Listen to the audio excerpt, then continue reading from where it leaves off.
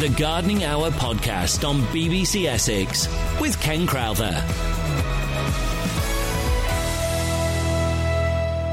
Hi, I'm Ken Crowther and this is the BBC Essex Gardening Hour podcast. Don't forget, you can subscribe to this podcast on BBC Sounds. This week, Jeff Hodge is my special guest, taking your calls on everything from roses, tomatoes and grapes that he wanted to make into wine. We've also got some top tips on things you could be getting on with in the garden, plus our plant of the week. We go straight to your calls. And this week, we start with Jackie from Hockley. Good morning, Ken. Yes, please. I need your advice. Mm-hmm. I need to move about 3 rose bushes because they've been planted far too close together. When's the best time? I know it's not a good thing to do, but I've got to move them. Right. My only question would be, how old are the roses? You know, how long have they been in the ground? That would about 3 years, I think. Not bad at all, is it, Jeff, for 3 years? No, roses don't like to be moved, as I think you've intimated, Jackie. She has. And old roses like to be moved even less, but yours are only 3 years, so you've got a good chance of success. And as you've said, you've got to do it, so you've got to do it. Couple of things before. Well, the best time to do it is when they're dormant. So as soon as they've dropped all their leaves, which could be from November onwards, that would be the time to do it. Just a couple of hints and tips for you. The day before you decide to do it, water the soil thoroughly around each one so that the soil is moist and the roots are charged with water. Cut down the stems hard before you move. And how low do you mean, Jeff? Well, as hard as you dare. I mean, if they're 6 foot high, I would be taking them down to probably 2 foot high. Right. So, because you need to take the stress off the roots. The problem with roses is that they don't form a lot of fibrous roots, so they don't make a root ball as such. And when you start digging them up, all the soil falls off them, and you're often just left with bare roots. So try and take as much soil as you possibly can without disturbing as much as you possibly can, and then you've got a much better chance of success.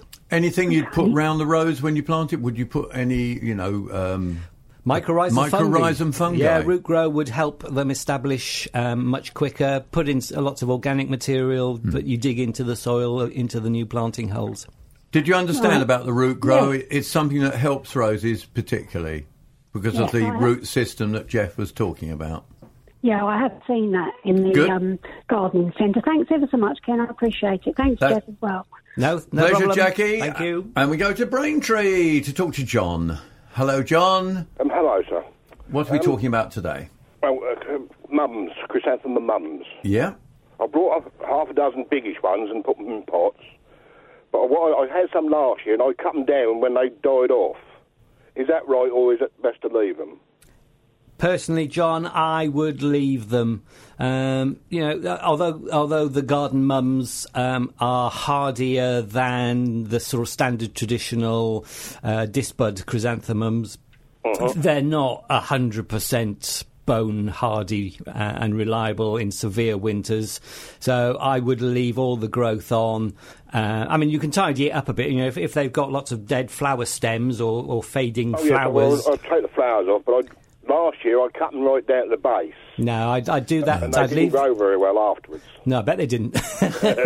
Too much of a shock, I isn't think it? you've already answered your own question there, John. No, the main sort of hard pruning to get the new growth coming through is done in spring. Depends on the weather and the winter, but normally sort of mid-March onwards. That's it. All right. One more quick question. Okay. I've got a couple of I've got a plum and a cherry tree. Well, I know they're not trees; they're more whips. Do they call them? Yeah, if they're young, so 1 or 2 year old, yeah. Yeah, well, they're not actually a tree; they're just like a branch. Yep. And they're in pots and they're not doing any good. So I want to move them across the garden onto a wall so I can put them on the terrace. If you know what I mean? Yes. So the rootstock is it? I can only get about 5 foot away from the conservatory. Will that make any difference? Well, it won't cause any problem with the conservatory. No. It won't, because that's on colt rootstock. Yeah, colt's a dwarfing That's rootstock. fine. It's a good dwarf rootstock. Yeah, So no, it it's won't not- hurt. No. No problem at all. No problem at all. All right, Okay. lovely. Thanks very much. Okay, it's John from Braintree. I was just going to pop in the email from Sally Adams. She says, can you tell me what this is, please? Don't know where it came from in my garden. Was sorting out weeding, etc., and thought I'd pop it into a pot. Is it a weed, but recently produced these lovely flowers? It's got a very open flower. Beautiful colour. It is a beautiful colour. It's sort of orangey yellow with Yeah. a reddish centre. Yeah. And it is? It is just what we've been talking about. It's a chrysanthemum. So they are, Sally? Hope you heard. So definitely not a weed, definitely worth hanging on to and keeping. And nurturing. Nurturing, yeah. Let's go to Christine. We're talking fuchsias, aren't we, in Benfleet? Yeah, yes, please, yes. Our fuchsia is, more or less finished now, but I've noticed that it's got a lot of these sort of bumps coming. It looks quite poorly where it is. I mean, the leaves are all still, pretty good, Right. but it's got all this lumpy, bumpy stuff on Right, it. so where are the lumpy, bumpy bits? Where are they on the plant? Are they on the buds or are they on the actual stems? Where are they? No, not on the stems. They're where the flowers would have been. So did the flowers formed form into- or did the flowers... Yes, yeah, we had some good flowers in the summer, and it's a flashlight, I think the one it is. It's a pale pink. But now it's formed on lots and lots of the branches, more or less where the flowers have been. And are the lumpy bumpies green or are they slightly different? Green. They're green. Yeah, lots of them. And at the tips? Tips of... Yes, Okay. that's where they are. Where it looks like that's where the flowers were, and they've formed all these into these lumpy bumps. Okay, it could be fuchsia gallmite. That's what it Fuchsia sounds like. gallmite. Yeah, which is fuchsia growers' scourge at the moment. Oh dear. It's a tiny, tiny little mite that infects the plants and causes them to grow irregularly, and then you often find that you either get sort of orangey or usually red discoloration as well. Right. I would cut them out. So Right. as Cut soon all as of those out. yeah, cut them all out completely and dispose of them. Don't compost them. Give them to your council to dispose of for you. Right.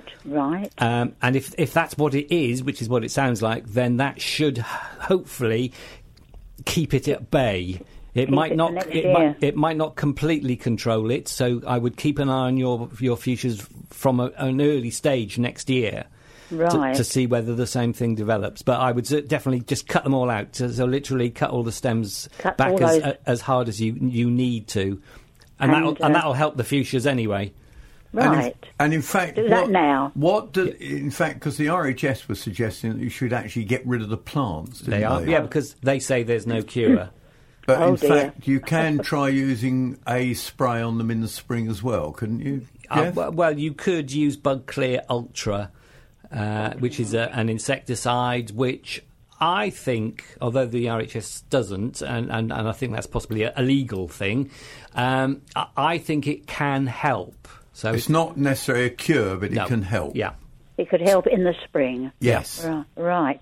And also, just one other thing, peony leaves. Can I cut them back now? All going brown. Are they all brown? Yeah, if Yeah, they're brown, yeah, Yep. you can take those right off to ground level. So yeah, don't sort of cut them halfway. Follow them down to where they join. Right the way down to ground level. Yeah, and then you cut those off, but obviously watch out for the lovely thick buds that are going to give you your flowers and growth next year. And just again, very quickly, Pam from Stanway sent a picture very similar to the one that we've just discussed with Christine.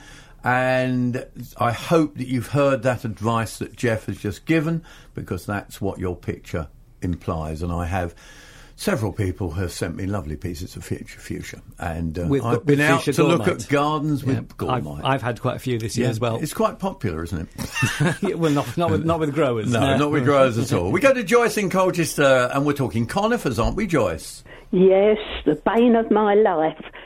Now, last week you mentioned about cutting deep. Someone phoned in.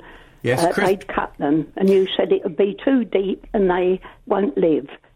It won't come back. It won't come back. It was a problem on, I think we were talking, and we looked at, again, an email of a Leylandii hedge that had obviously been cut too tight in. If you go too deep in and you go back to wood, they will not regrow, and that was the discussion. Yeah, which I'm sure sad. that's what I did at the beginning. There's 4 or 5 along the fence, yes, and they're very tall. Well, I've had the tree surgeon in to cut them down and trim them, and right across the middle of them, it's all brown and dead. Now, what I want to ask you, at the bottom, it's lovely and green for 6 or 7 feet along the fence. It's lovely. Now, if I had the surgeon in to come and cut them right down to this and just leave this 6 or 7 foot, it'll mean cutting through the trunk. Will they survive? Yes. Depends on what conifers they are, but are they Lalandi? Do you know? Yes. Yeah, they will. Yep. They will. Yeah, absolutely. It sounds like, Jeff, what's happened there is that you've trimmed it to 6 foot on a regular basis, and above the 6 foot where you haven't been able to get to, it's come out wider, and then the tree surgeon has cut it at the same width. And therefore he's cut into wood, because you said, it was me who cut into the wood, because I phoned you once before and said the shade on the me roses, and that's what I've done. Oh, I know dear. it's my fault. Okay. I cut right in, and I did cut off quite thick wood. Yes, the answer is yes, you can cut them down and they'll regrow from the top, and off you go. What I would say, Joyce, is that I would cut the trunk, the main upright trunk, slightly lower down than the height at which the green comes out, so that when the conifers regrow, that cut stump is below hedge height. Isn't it? is hidden, and you can then try and retrain the branches to give you a better shape over the next year or two. Okay. Right. Oh, thank you very much. Hope this works, because they look awful. Yeah, I bet they do. They won't look very pretty at all. No, you can reduce the height of conifers if it's something like a Leylandii, but it's the width. Trimming it's the width that's the problem. Let's start with Plant of the Week. Nerines, or Guernsey lily. They're natives of South Africa. Needless to say, they're from the Amaryllis family, and in the actual family there's 20 to 30 actual species. They're a bulbous perennial, and the flowers are right now. They're spherical, they're shaped, they're very prominent stamens, and they come in whites, pinks, and even crimsons. Yep, that is Nerine Bodini. They're delicate 6 petals and often confused with the Jersey lily, which is Amaryllis belladonna. But no, not about that at the moment. Let's go on the Guernsey lily, which is Nerine Bodini. They're hardy unless we have a really, really hard winter. The leaves are strap-like, and they don't appear, which is sometimes a little irritating because they don't appear until after the flowers have finished. They love well-drained soil. They like rubbish soil, bricky, stony. They don't want shade, and they don't want to have to compete with anything. Stick them up against the wall of the house and they just grow. Put them in gravel paths and they come up. I tell you what, it's absolutely fantastic. They give you a great show at this time of the year. If you're buying them to plant, leave the neck of the bulb well above the ground. And just for interest, they actually can be grown from seed or chips. What do they suffer with? Well, not a lot. They actually occasionally get mealybug, and they can get a bulb virus, which causes stripes in the leaves. If you buy bulbs, it can take 2 years for them to actually flower, so be aware of that. Now, I did mention, didn't I, Jersey lily. Often these are both sold as nerines at this time of the year. The Jersey lily, Amaryllis belladonna, again, strap-like leaves, funnel-shaped flowers, much larger flowers than the other one, but again, showy, crimson-y, sort of pinky colour at this time of the year, and well worth growing. Grown exactly the same as the Amaryllis Bodini. So they're 2 great flowers. They're grown a lot in the Scilly Isles. They're grown as a cut flower, and they're very much used today as a cut flower. But I tell you what, brighten up that autumn garden. So come on, go out and get some Noreen's and brighten up your garden. We go back to the phones now because we still have a line free, but don't let that fool you. Let's go to... Yeah, don't be put off by... I'm saying we've got a fair few people. Well, what I'm saying is, yes, there's a line free and yes, we'll come to you. 0800 111 40 41. And don't wait till 5 to 12. No, bit late. Let's talk hedges with Eve. Shall we, Eve? Oh, hello, Ken. Yes, there's two hedges. One's mine and one is somebody else's. Right. Should we start with yours then? Yeah, well, that's a euonymus. Mm-hmm. It's about 30 inches high, and I want to chop it down to 15. Okay. When can I do it now, or do I have to wait till the spring? No, you could do it now. Yeah, no, you can get away with it now, prune can't you? euonymus now. Yeah, that's all right, because then all the bugs, they'll get cold during the winter, otherwise they shelter in there. Well, there you are, you see. Get rid of those bugs. So you can do that one right now. And what was your other hedge, Eve? The other one is a beech hedge. Yes. That has gradually over the years, I suppose, when it's been trimmed, it's been kind of what I laughingly say, stroked. Yes. Yeah, it's sad, but a lot of people don't know how to cut their hedges properly. And particularly beech and hornbeam are ones that people just touch, whereas you can't just touch them, you've got to keep them in check. Anyway, so this one isn't in check, is it? It wants... surgery. Yeah, sort of some off the top and the sides. Short back and sides. Short back and sides. But well, ideally... It should have been done earlier in the year, but you can do it now. No. You do it now. October's a good time to do it. Yeah. October's a good time. Yeah, okay. But if you leave it any later, the plant because often we grow hornbeam for its feather. It keeps its leaves on over winter, and if you do it too late, it tends to drop all its leaves. So, but October's a good time. Yeah, this is a beech one. Yep. It wants probably to go back. Either side, it probably wants to go back about near enough a foot. You won't hurt it at all. And off the top. No? I suppose that one, I'm not sure how much. Couple of feet. Chop it down by a couple of feet, and then you can manage it. Always remember with hedges, you want to cut them to a height that you can manage. Yeah. And that's really important. So if you sort of go whack into it and do the short back and sides on the bit, that's not going to hurt it too much. Yeah, out with those lovely chompers and a pair of good secateurs and you'll be away. OK, Ken, right, thanks very much. That's lovely. It's always people are afraid, aren't they, of cutting hedges too hard, aren't they? Yes, apart from the people that then come around and do your hedges for you, and like we had... With the Leylandii. With the Leylandii, they cut into the dead wood. So, it's horses for courses. You've got to know what you're doing. Now, we want to know from Doug in Great Baddow whether you're making us a bottle of wine, Doug, with your grapes, are you? Yeah, I want you to put me in touch with someone that either makes wine or would like to have a go at making wine. I have a massive, massive amount of grapes.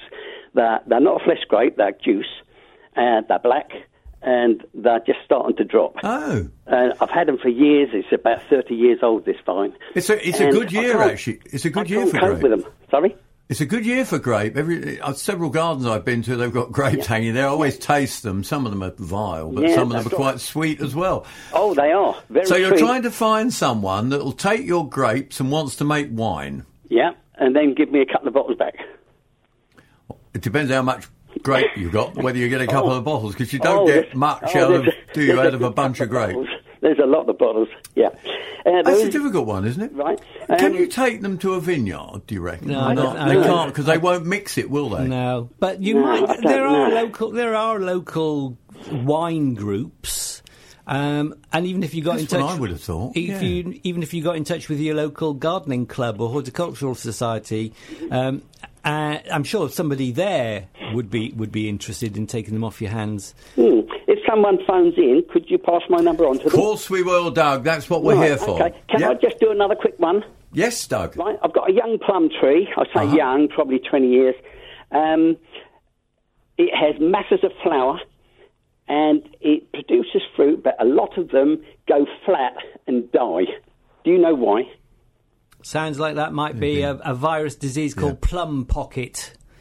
And the cure for that is? There isn't one. There isn't one, really. Chop the tree down. But yes, basically. Oh, right. Sometimes it grows out of it. but sometimes it doesn't. It produces some. Yeah. They're quite small at the moment. It's Victoria. But they go flat and die. To be honest, if your Victoria plum is producing at this time of year small plums, and those are the only ones that are edible, personally, I wouldn't worry. Personally, I wouldn't bother. No. I'd take the tree out and replace it with a new one, because you'll get rid of those problems and you'll get some good fruit. Right. Is the disease or whatever it is in the soil? If I put another tree back in the same place, would I... The virus is in the tree itself, Yeah, no, you isn't it? should be fine. I mean, obviously, when you dig the existing tree out, improve the soil, thoroughly improve the soil, put in loads and loads of organic matter to get the new tree off to a good start, and there shouldn't be any problems at all. But this one's never going to make it. It's not going to improve, let's say that. Yeah, it's only ever going to get worse. Okay, thanks so much indeed. And I hope somebody wants to make some wine. So do we. We're looking forward to our cut as well. Yes, we want at least a bottle. Doug from Great Baddow would like to pass his grapes on to somebody who would like to make wine with them. Now, that's a fair offer. Give us a call now, 0800 111 40 41, and we'll pass it on. John, you're not up for making wine, are you, John? I used to years ago, Ken, but now I maybe concentrate on drinking it. What was that? Concentrate on what? Drinking it? Concentrate on drinking it now. Right, yes, right. I'm exactly the same, John. As you get older, you get lazy. John in Holland-on-Sea, how can we help you now, then? I want to know how to grow gardenias. Gardenias? Yeah. Right. Do you really want to, John? Oh, dear. They're a pain... They're a pain in the neck. They're not easy. Are you trying to grow one outdoor or indoor? Whichever you suggest. Neither. The outdoor is... No, the outdoor will at least grow, won't it? Yeah, Claire, there's a hardier variety. Basically, gardenias are indoor houseplants, but a few years ago somebody bred in inverted commas, hardy one called Climbs Hardy. Let's say it's hardier, isn't it? Yeah, it's hardier. It's not hardy, is it? Which is suitable for growing outside and is a lot easier to grow than the houseplant. Difficult still to get into flower? Yeah. Like all gardenias. Yeah, needs a warm, sunny position, has to have an acidic soil and has to be watered with lime-free water, so it's probably best grown in a container if you're on clay or chalky or alkaline soil.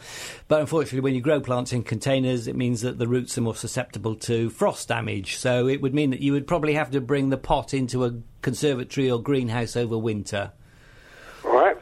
And the indoor ones are impossible. Whenever you go to a garden centre, you will never find a gardenia in a garden centre that's not in flower. Simply because they can give, the nurseries can give exactly the right temperature and light conditions to get them to flower. When you get them home, the likelihood is that you can't. So it will flower... When you buy it. It will drop some buds. Probably drop some buds. The leaves will go yellow, and then you'll never ever get it to flower again. We're doing the houseplant industry a lot of harm today, John, but we're actually being honest that they are... I mean, they're one of the... there's a few plants that are difficult to grow as an indoor plant, and gardenia is one. Oh, right. I would... I'd try the outdoor one. Yeah, or try and grow something else. That's a lot easier. Yeah. Why, John, let's just quickly ask you, why do you want to grow gardenia? Is it just because you look at them and you think, oh, aren't they lovely, they perfume and etc.? That's right. You've heard of them, you got heard. Well, that's when you're old enough. There was a song about gardenias, wasn't there? I don't know. Yeah. We're not that old, John. No, I can't remember that one. Ken's only 25. You don't deserve it. So you reckon I should grow roses? Yeah. Yes. Yes. Okay, thanks for your advice. Or if you're going to have a go, John, have a go and see how you get on and give us a report back. And that'd be lovely to know. Will I be able to buy a plant in the nursery today, or they'll have to get it in special, will they? No, at certain times of the year they will be selling them. Where are you? Holland-on-Sea. Where do you go normally round your way? Oh, I've got about half a dozen. Oh, well, sit there and ring them up. Give them a ring, ask them if they've got any gardenias. Okay, thanks for your help. And let us know, John, how you get on. Now, that was a very honest answer. We both said the same thing, which is sometimes unusual. But Stephen Grays, we're talking about trees, aren't we? Yeah. What tree? What's the tree? Well, just trying to get advice from you. I want to grow a small tree. Okay. In the garden. My garden's about 70 by 30, and I want to plant it in the middle of the garden to give me natural sunshade on the patio. 70 by 30, so you need quite a high stem. Yeah. To give clearance, don't you? Yeah, I'd like It's not a massive garden, is it? 70 by 30, but you've got enough room to put a good-sized tree in, haven't you, there? Yeah. I'd probably be looking at something like a crabapple, so something like Malus Royalty, which is a lovely purple-leafed crabapple, which has the flowers, the leaves, and the crabapple fruits during the winter months. If you want the fruit, you can put John Downey. If you want to do crabapple jelly. Yeah. Right. One of my favourite large shrubs, small trees, depending on how it's been trained, is something called Amelanchier. Do you know, I knew he was going to say Amelanchier that. It is a good one. Lamarckii. But when you buy your Amelanchier, you need to check with the garden centre or the nursery that it's basically a single-stemmed version that you can then train into a tree rather than a multi-stemmed version, which will then turn itself more into a shrub.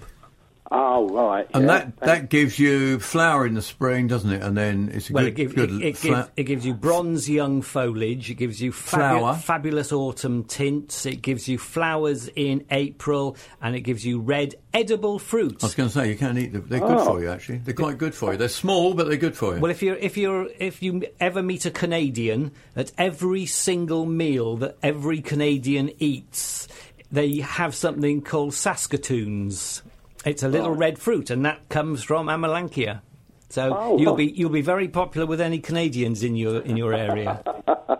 What about? I was thinking of an Acer.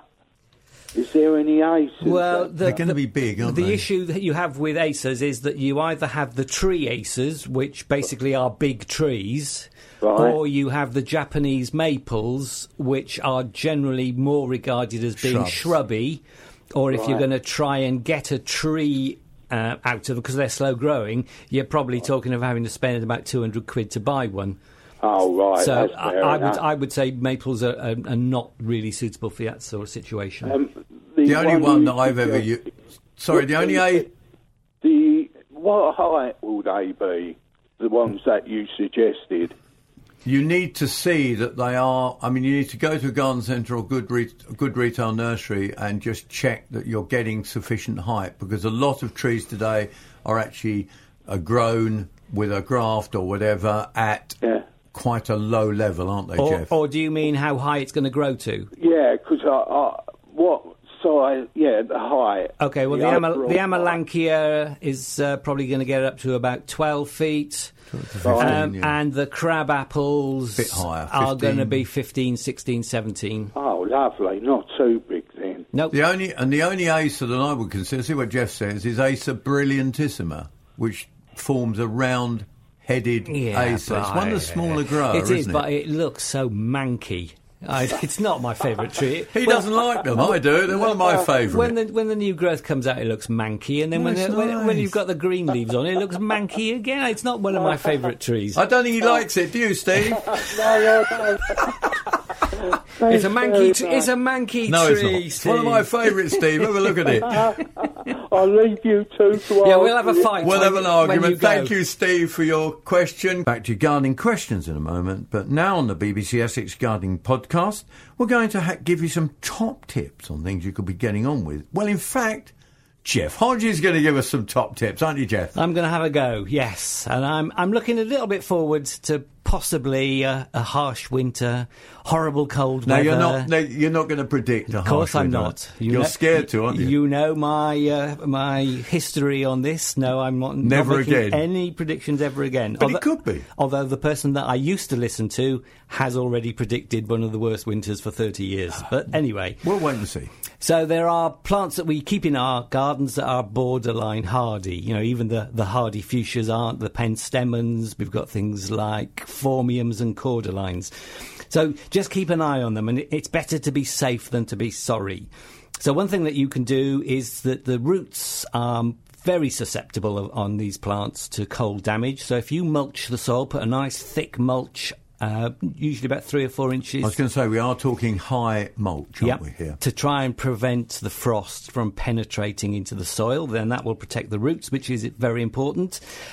Those plants, again, like fuchsias and penstemons, that, you know, the stems die down. Don't be tempted to cut the stems down. Leave those in place.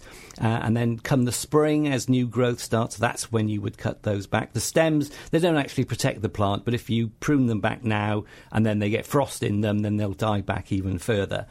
And then thirdly, probably the most important, always have some horticultural fleece to hand. In the shed or the greenhouse, ready to or go. by your back door, you know, inside the back door. And when some really cold weather is forecast, you can just literally run out, ideally support it above the plants on some bamboo canes or something similar, and literally just throw it over the plants, because that will give... even the summer fleece, because there's 2 grades. The summer fleece will give about 5 degrees centigrade of cold and frost protection, so it's worth doing it, and obviously keep winds off as well. Just a reminder, though, polythene does not do the same trick. Polythene does not, and polythene can cause sweating, which can lead to rotting. So it's worth remembering that. Horticultural fleece, and it is horticultural fleece, not fleece jackets. Horticultural fleece. And you could then cover with bubble wrap on really severe weather. But outside the fleece. Yeah. But, you know, remove that at the first possible chance. Don't put it on and leave it on all winter, because that really leads to sweating. So that's thinking about winter. And if we think back a little bit to summer, I think lots of us have still got lots of tomatoes that haven't quite ripened yet. Mine are still sitting on the tomato plants, actually. Exactly. Ripening on their own. Exactly. So the one thing that you can do is that you can just dig the plants up or cut the stems down. And if you have a greenhouse, hang them upside down in the greenhouse. Or if you've got a room inside that you can hang the plants upside down, do that. Or, not as good, but a shed or a garage, hanging the plants upside down, they might still ripen on the vine.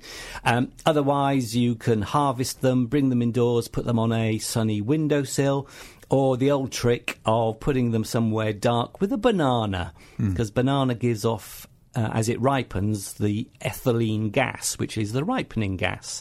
And that way, you should hopefully get lots of your tomatoes ripened. If not, it's out with the green tomato chutney recipes. Thanks very much, Jeff. The Gardening Hour podcast on BBC Essex with Ken Crowther.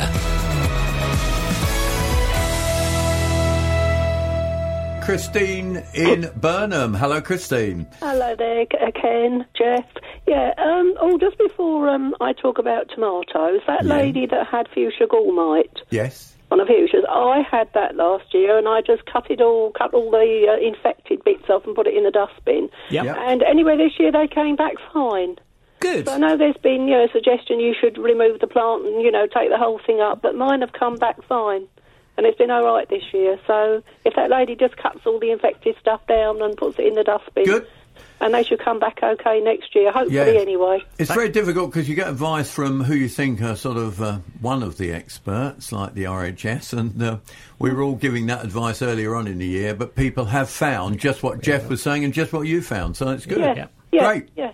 Good. What can we do with your tomatoes? It's a simple question about tomatoes, Ken, because normally by this time I lose my tomatoes with blight previous years, but this year they've been absolutely brilliant. I had pounds of tomatoes this year. Not a lot of blight about, is there? Still ripening. They're still ripening, albeit slowly, on the vines, and there's still a few green ones. I wondered, at what point should I really go and pick them all? What you should do, Christine, is listen to the podcast. Yes. I'm not so advanced. I'm not that technical. We'll let you off then this time. Christine.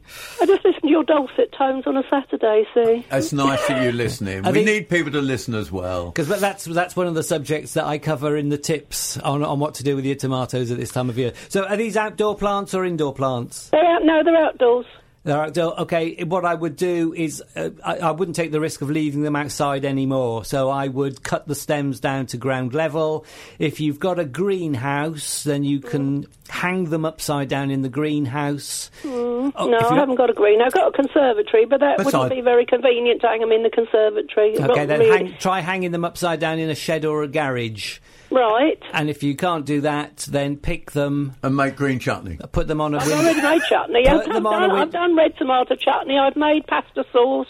I've had loads. I've given tomatoes away. I've had masses of tomatoes. Well, They've been brilliant. They were money makers. You can try and ripen them on a sunny windowsill, or you can put them in a drawer or a cupboard with a banana, or even a banana skin, and the banana will give off ethylene, which is the ripening gas. Now, Christine, there's some good tips for you there. And just briefly, we don't know the answer. I'm going to just mention John McClellan, because he sent us this picture of a tomato. Tomato plants. Tomato plants. And one was Gardener's Delight, and he's got other tomatoes growing next to it. And the Gardener's Delight has just produced masses and masses of flower. Yeah. I said earlier on in the season, be patient, because the temperatures were strange. We had night temperatures and diverse temperatures. Yeah. And he's shown us a picture and nothing has happened at all. It's unusual, isn't it? It's very unusual. And from the photo, I can't work out what's happened at all, because they're more or less self-pollinating the flowers of tomatoes. So really, our advice is, what he suggests is that he writes back to the company where he bought the seed, send a picture and say, got any ideas? Yeah. And John, can you let us know? Because we'd be interested to know what the seed company said. And you've gone to a reputable seed company, so there should be no problem. Should be no problem at all. Yeah. And keep us in touch. Thank you very much. And go to Jordan from Braintree here on BBC Essex. We're talking grass. Is that right, Jordan? Kind of. So where I live at the moment, my garden's all gravel. I'm not allowed to change that, but I want to know what I can do to brighten it up. So obviously I can't dig down into it to plant anything. And I don't have a green thumb or anything, so I haven't got a clue. But I want to know what I can do to add some colour to it. It's a gravel garden? Yes. And why can't you dig down into it? Landlord won't let me, so they want the gravel left there and not touched and things like that, so... All right, well then you're going to have to rely on growing things in pots, placed on the gravel. See that the pot is not too small. Yeah. You want about I'm going to 30 centimetre, 12 inch or 30 centimetre. 30 centimetre, nothing less. Preferably a little bit bigger. And I'll tell you what, in the garden centre at the moment, there's some great looking planted pots at this time of the year that will take you right through winter with lots of winter bedding. Yeah. Brilliant. And then you plant them up again in the spring. And you plant them up again in the spring then. And 99.999% of all plants will grow in containers. So it doesn't restrict what you can and what you can't grow. You can grow whatever you like, basically. Fruit. Veg, flowers, trees, shrubs. Just what you like. Brilliant, thank you. Does that help you? That does indeed, thank you. It also means that if and when you move, you take them all with you. And so your landlord, who's obviously been a bit arsey, if I can use that word, won't benefit from your plants. Exactly, there indeed. OK, Jordan. Thank you. Let us know how you get on, because we're always interested to know what you went out and bought or purchased. We go to Lynn in Peckham across the river. Is that right, Lynn? Yes, good morning. I'm glad you listened to a good Essex show. Oh, it's brilliant. I came across it a couple months ago, and I just listened to you all the time. Good one. Right, what can we do for you? You're going to think, silly question. Oh, good, we like silly questions. I've got wisteria, and I noticed I've got 2 seed pods on there. Yeah. Now, I'm interested in trying to get the seeds. But what do? Do I leave the seed pods on there and wait for it to open up, or take it off? I've got no idea whatsoever. Lynn, do you really want to bother? Well, why not? I know what Jeff's going to tell. Why he's going to tell you why not, because it could take in excess of 10 years to even get a flower, and you won't get a flower that's true to the one that you've got. Oh right. So it's just a waste of time. Wisteria from seed can take 10, 12, 15, 20 years He's exaggerating to reach flowering size. And when they flower, rather than being those lovely, beautiful, long purple racemes, they can be short, stubby, horrible brown things. So to be perfectly honest, it ain't worth bothering bother. with unless you're interested. And if you are interested in trying, then you should allow the seed pods to ripen and develop on the plant. All right, I'll leave it anyway, but I'm not going to waste 10, 12 years. People sometimes grow them, Lynn, for fun, and yes, it's nice to grow things. Well, it's a bit like growing lemons from pips. Again, you're going to have to wait 10, 12 years. And you might never get a lemon. And you may never get a lemon off it. So. Oh, I didn't realise that. Is that the same for most No, not all plants, but wisteria is one of those that, to be perfectly honest, unless you've got the patience of a saint and you're not worried about disappointment at the end, it's not worth having a go at. OK, I'm going to move on to Maureen from Felsted. Hello, Maureen. Hello. I've got a plant that the leaves look like a gladioli, but I know it's not a gladioli. But the first time this year, it's got great big seed pods on, and they're absolutely full of bright red berries. What is it, and do I need to take the seed pods off? OK, it sounds like, and I mean, without seeing it... Are the berries singular on the stem or in clusters? No, they're in a seed pod. Sorry. I think That's a pity. I think you've got something called an iris, which is Iris fetidissima. Yes. That's what I think. Yes, it does look a bit like an iris leaf, yeah. They're not exciting, are they? Well, they look quite nice, but... they have an orange flower, don't they? Do they? No, it's not. Not Iris fetidissima doesn't have... Does it have a blue flower? Yeah. Yeah. Yeah. OK, it's by some other orange things. So, but what I was going to ask as well, I found out what it is. Is it best to leave the seeds on, or is it best to pick and let them go ripe and then scatter them, or what? Well, they can look quite attractive, so you could leave them on. Do you want to have plants all over the garden? No. Oh yes. Well, if you do, if you want to have lots more plants, scatter the seeds. Yes. If you don't want more plants, if you don't think they look attractive, take them off. The choice is yours, Maureen. The sky's the limit. And I just leave them to go brown, or scatter them now. No, I would wait until they naturally are about to drop. Yes. Yes. All seeds need to mature on the plant, otherwise they're not viable. Yes. Why is it that it's never done this for 15 years and done it this year? Well, like the weather. Weather, age. Some plants sometimes take a few years to get, into. You may be growing it slightly differently. You may have dead-headed in the past rather than allowed the seed pod to form. Plants are like people. They're weird. OK, then. Well, what I'm going to do, I'm going to wait for it to ripen. Then I'll scatter the seeds.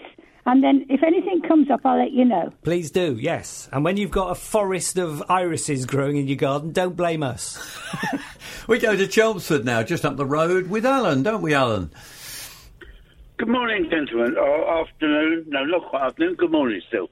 It is still morning. What are we talking? Hedges? Yes. I've got a pyracantha hedge, which my wife would not let me trim and cut down and keep to a certain length. She's now deceased, so I can do what I want with it. But it's about 6 foot tall and about 2 or 3 foot wide. Can I prune that harshly or not? Yeah. Yeah. Yeah, you can if you want to. If you want to take it down to 3 foot high and 2 foot wide, providing it's not so essential that you keep leaves on as it is with conifers, but ideally don't cut it back so hard that you're going into very old brown wood. Well, it's quite an old hedge. I mean, about 25 years old. Okay. Well, all I'm saying is that if you cut it down to, say, 2 foot and all you were left with was a stump rather than... It might struggle No. Yeah. It will struggle to regrow from a stump, whereas if you leave several reasonable branches above above, you will get it You'll to get regrow. good regrowth. And you can do that now. Right now. I tend to do most of my formative hedge pruning on Pyracantha after it's finished flowering. But as you're trying to do a sort of a rejuvenation job, you can do it now. Okay. Yeah, the thing is, it's too high for me to easily trim the top. Yeah, if you want to take 2 foot off, 3 foot off, 1 foot off. It's interesting. It's what I was saying earlier. People always want hedges higher than manageable height. Yeah. Which is not always sensible, is it? Let's go to Maria in Grays. What plant are we talking about, Maria?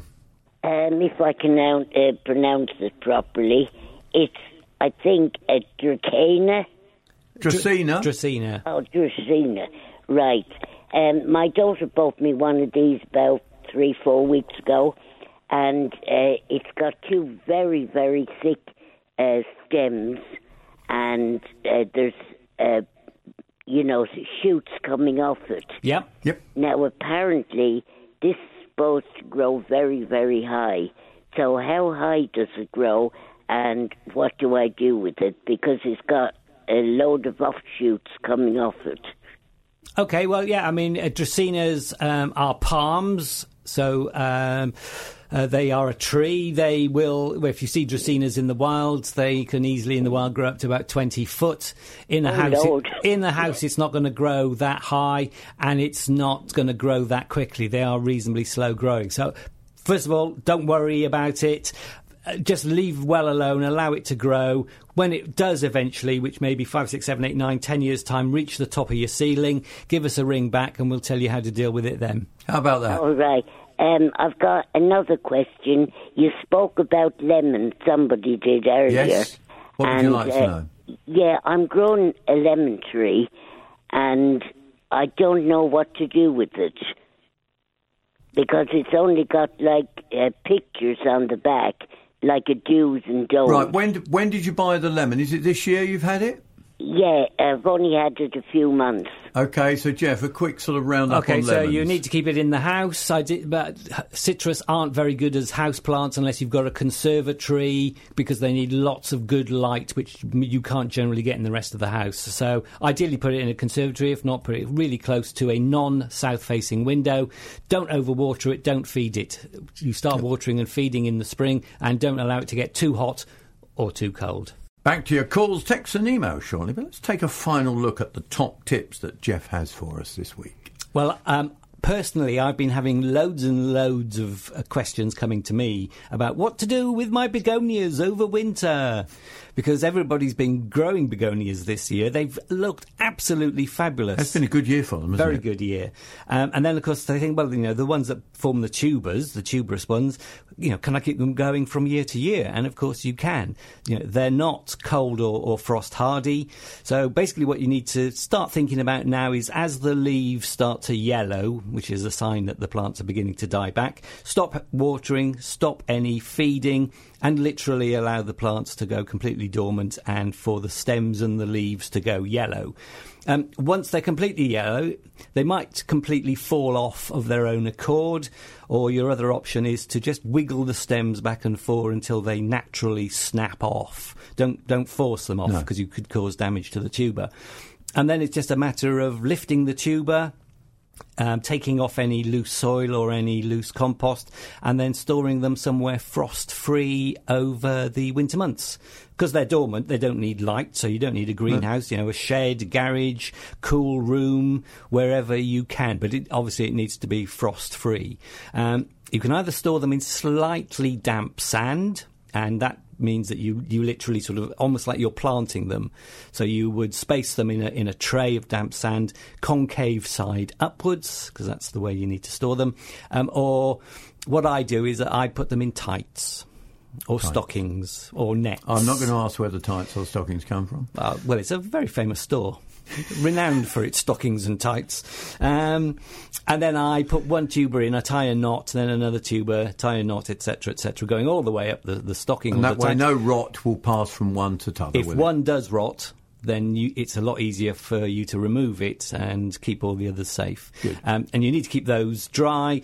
The damp sand you need to sort of just keep slightly damp all the time. But the most important thing is over the winter, keep checking because if they do dry out, you might need to plump them up by just misting them with water. And of course, as we've said, if they start rotting, then you need to get them out.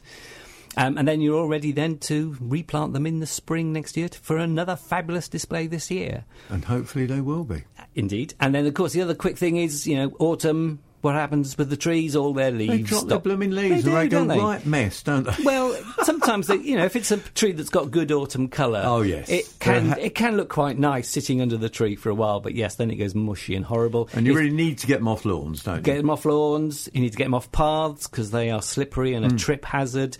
And if you've got any sort of little delicate plants that they are covering, you need to get them off that. So rake them up, or if you've got a garden vac, suck them up. Or if they're on the lawn, you can just run the lawnmower over them, which is a great way of getting rid of them, on a high setting on the lawnmower. And then ideally, make your own leaf mould. So get them all into a black plastic sack. That's the one. If they are a bit dry, just damp them down a bit. Tie a knot in the sack, make a few holes in it, and chuck it somewhere that you're not going to see it for a year. In a year's time, you'll have lovely stuff that's brilliant for planting, for mulching, for soil improvement. Brilliant. Soil improver free. Indeed. Let's now go back to the phones. And where should we go? I'll tell you where we're going. We're going to go to... I can't actually read that one, actually, but it's Chris who's talking to us. I can't... Is it Beaumont? Where are you from, Chris? Beaumont cum Meuse. Right, it's just cutting it out on the screen a bit. So Beaumont cum Meuse. Where's that then? I've not heard of that. It's on the road between Clacton and Harwich. Oh, well, there are. You see, you learn something every day here at BBC Essex. How can we help you anyway? Well, I've got this really old rose, and it's been on the wall. It's a north-facing wall, and it's got lovely yellow single flowers like saucers, and it flowers continuously. It's still going now. Now, I've been here for 39 years, and it was here then. I suspect it was planted in the 60s by a keen gardener who lived here. The problem is that its growth's all top-heavy. There's a lovely show from the bedroom windows, but it can't be appreciated from ground level. Now, if it were cut back, would it break further down, or would I risk killing it altogether? Chris, presumably it looks quite strong and healthy otherwise? Yes. Yeah, okay, then no, you can... It's got some dead branches which need cutting off. Mm. But, Sure. You know, How many stems have you got at the bottom of the rose? Just one single stem. It's not very thick either. No, you could cut back, reduce the height of the stems, and ideally train them into a sort of a horizontal or a fan shape, those that are left, but that would be no problem at all. So you wouldn't cut into the one single stem. Oh, God, no. No. That's what I didn't know. Is that what you were actually asking? No. I wanted to know if I did reduce the top yes. growth. No, that's fine. It maybe produce another stem lower down? It might not. It should do. Because it will push the energy into the bottom of the rose. Yeah. Right. Does work. So and in fact, not enough people do this to roses. They just let them do... I'm being critical of what you've allowed and the previous people. But in fact, people do leave plants like that to just grow and grow and grow. Whereas actually, if you sort them out on an annual basis... Prune them annually. You get a much better response. Yep. Right. Okay. All right. I'll give it a try. Yes, I'll let you know how I get on. Be good to hear. Thank you very much indeed. And we go to Teresa in Corringham. Talking lavenders, Teresa? That's right. Good morning, by the way. I planted some Munstead seeds a little while ago. I put them in like a trough and some in a flower pot. Now, they've grown really, really well, to my surprise. I just don't know what to do with them now and where to keep them over winter. What facilities do you have, Teresa? All I've got is a wooden shed, and I've also got a metal shed. I've got nothing sort of greenhouse-wise. OK, I would leave them as they are for now. Right. I would leave them in their pots as they are now. I would move those pots up against a south-facing wall for the winter to ideally give them some shelter. And I would have some horticultural fleece handy for whenever temperatures drop to just above freezing and below, and cover them over when that happens. I haven't transplanted them. They're exactly where they were when That's all right. That's fine. That's what I'm saying. Yeah, move those pots into that protected area. Then in spring, you can then pot them up individually and then grow them on individually. And then a bit later, once they've grown on, you can then plant them out in the garden. Oh, that's great. Lovely. Thank you very much. That's a pleasure. That's Teresa from Corringham. And had an email here that says, what plant is this again? Again? Yes, it's because I didn't get to answer it. Emails are a struggle to always get through. It's that picture that I did show you that I called an allium, because sometimes when you go to shows, it's actually often on the allium stand, isn't it? And it used to be an allium. And it is not an allium anymore, is it? No, it's been renamed. And for those people that can't see the photo, it's used to be an allium, but it has pendant flowers. So the botanists have decided that it's no longer an allium, and it's actually called Nectaroscordum. Nectaroscordum sicilium. And they're actually little trumpet-like flowers. Pendant facing down. Yeah. Very attractive, this one, which is a pinky colour with a white edge. Lovely. Very, I very love Nectaroscordum. So they are May and Brian. Got it? What was it again? Nectaroscordum. Nectaroscordum. We're going to go back to the phones now, and we will talk to Joan across the border in, well, a couple of borders. Norfolk. Nice to listen to you. How can we help you, Joan? Oh, hello there. As you know, I'm Joan, and I just wanted to say my son came down yesterday with my daughter-in-law, Heather, and she was telling me about your programme, and I've been listening to it today, and we've really thoroughly enjoyed it, and I know Heather's listening, so I just wanted you to thank her for me for telling me about your programme. So, Joan, you're up in Thetford area, are you? And my daughter-in-law in Billericay. Right, so you're going to keep listening in Norfolk, can't you? Definitely, yes. And I shall pass your lovely programme on to all my friends and family. And if any of them want to have got listen on the BBC Sounds app, if they're into the Sounds app, they can pick up the programme on that as well. Yes, all right. Thank you so much. Thank you. Well, thank you, Joan. Yes. Right, thank you. Thank you. That's very nice to hear from Joan. And the £5 in the post to the daughter. If you'd like to get a call in, we can fit in. Well, we'll fit another call or so in, can't we? We've got 5 minutes. Yeah, 0800 111 40 41. I know it's Jeff said don't ring at the end of the programme, but yes, we'll fit you in if we can. 0800 111 40 41. Let's go to Rita from West Mersey. What would you like to know, Rita? Good morning. Yes, I've grown some orchids. This is the 3rd year, and I've been so successful with them. One of them's got 20 blooms on. Show off. But they're all white. No, they weren't white to start with. Is this an actual thing that they go back to white? What colour were they? One was yellow, and one was like cerise. I wondered if they'd been, had dye put in or something, and that's why they've gone back to white. These are the same plants. Oh, yes. So they're not plants that you've grown from seed from the original plants. No. They're the same plants. They're all plants that I've had as presents for birthday or Mother's Day, and I've kept them, and I'm lucky. I've got a lovely window to the north that suits them down to the ground, and they're beautiful. But as I say, they're all white at the moment.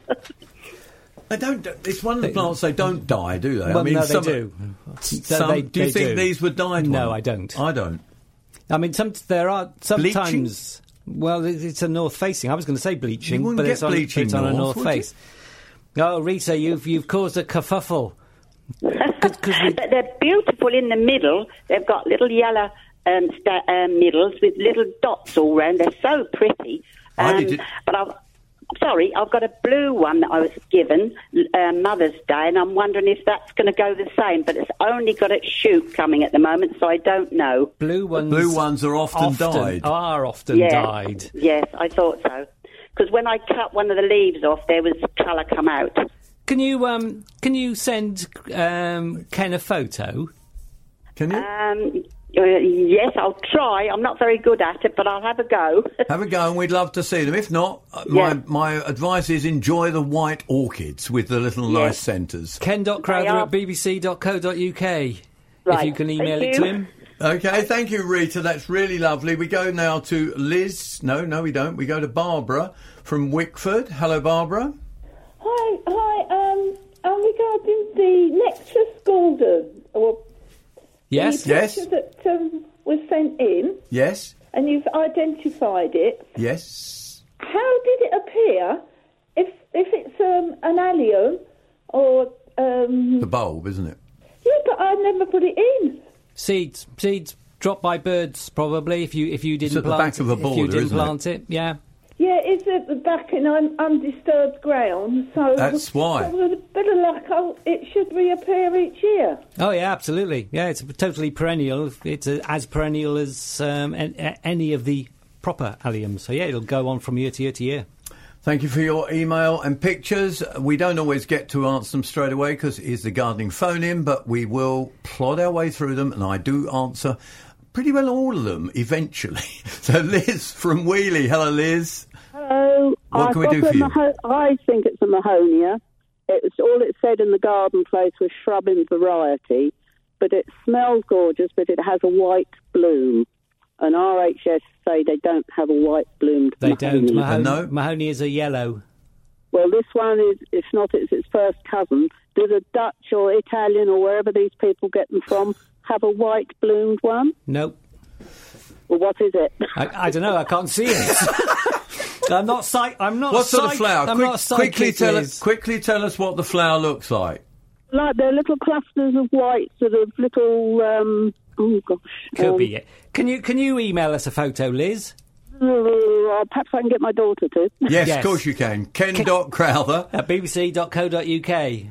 How about that? Okay, all right, I'll do that. It's a lot easier to identify something if you can see it. It is indeed. Quickly, I've got a yucca plant which I've had for many years, and the year it has flowers on it. Is this unusual? Joe? No, it's not unusual. Often takes them a couple of years and a couple of warm summers on the trot to flower, but no, not unusual at all. I've got a large pot with a rose in. Should I feed them or anything? No, you don't touch rose. Of course you feed them, but not now. Not now. In the spring. Spring to autumn is when you feed really plants important. in containers. How do I keep moss down on my pots outdoors? You pick it off, don't you? That's doing pick it off and scrub it off. Thank you very much for listening to the BBC Essex Gardening Hour podcast. If you missed any of the answers to the question we gave, you can download this programme and take it with you on the BBC Sounds app. And don't forget, if you have a gardening question and you'd like to ask us personally on the phone, why not give us a call next week after 11 on 0800 111 40 41 and be part of the programme. Yes, every Saturday morning with Ken Crowther here on BBC Essex.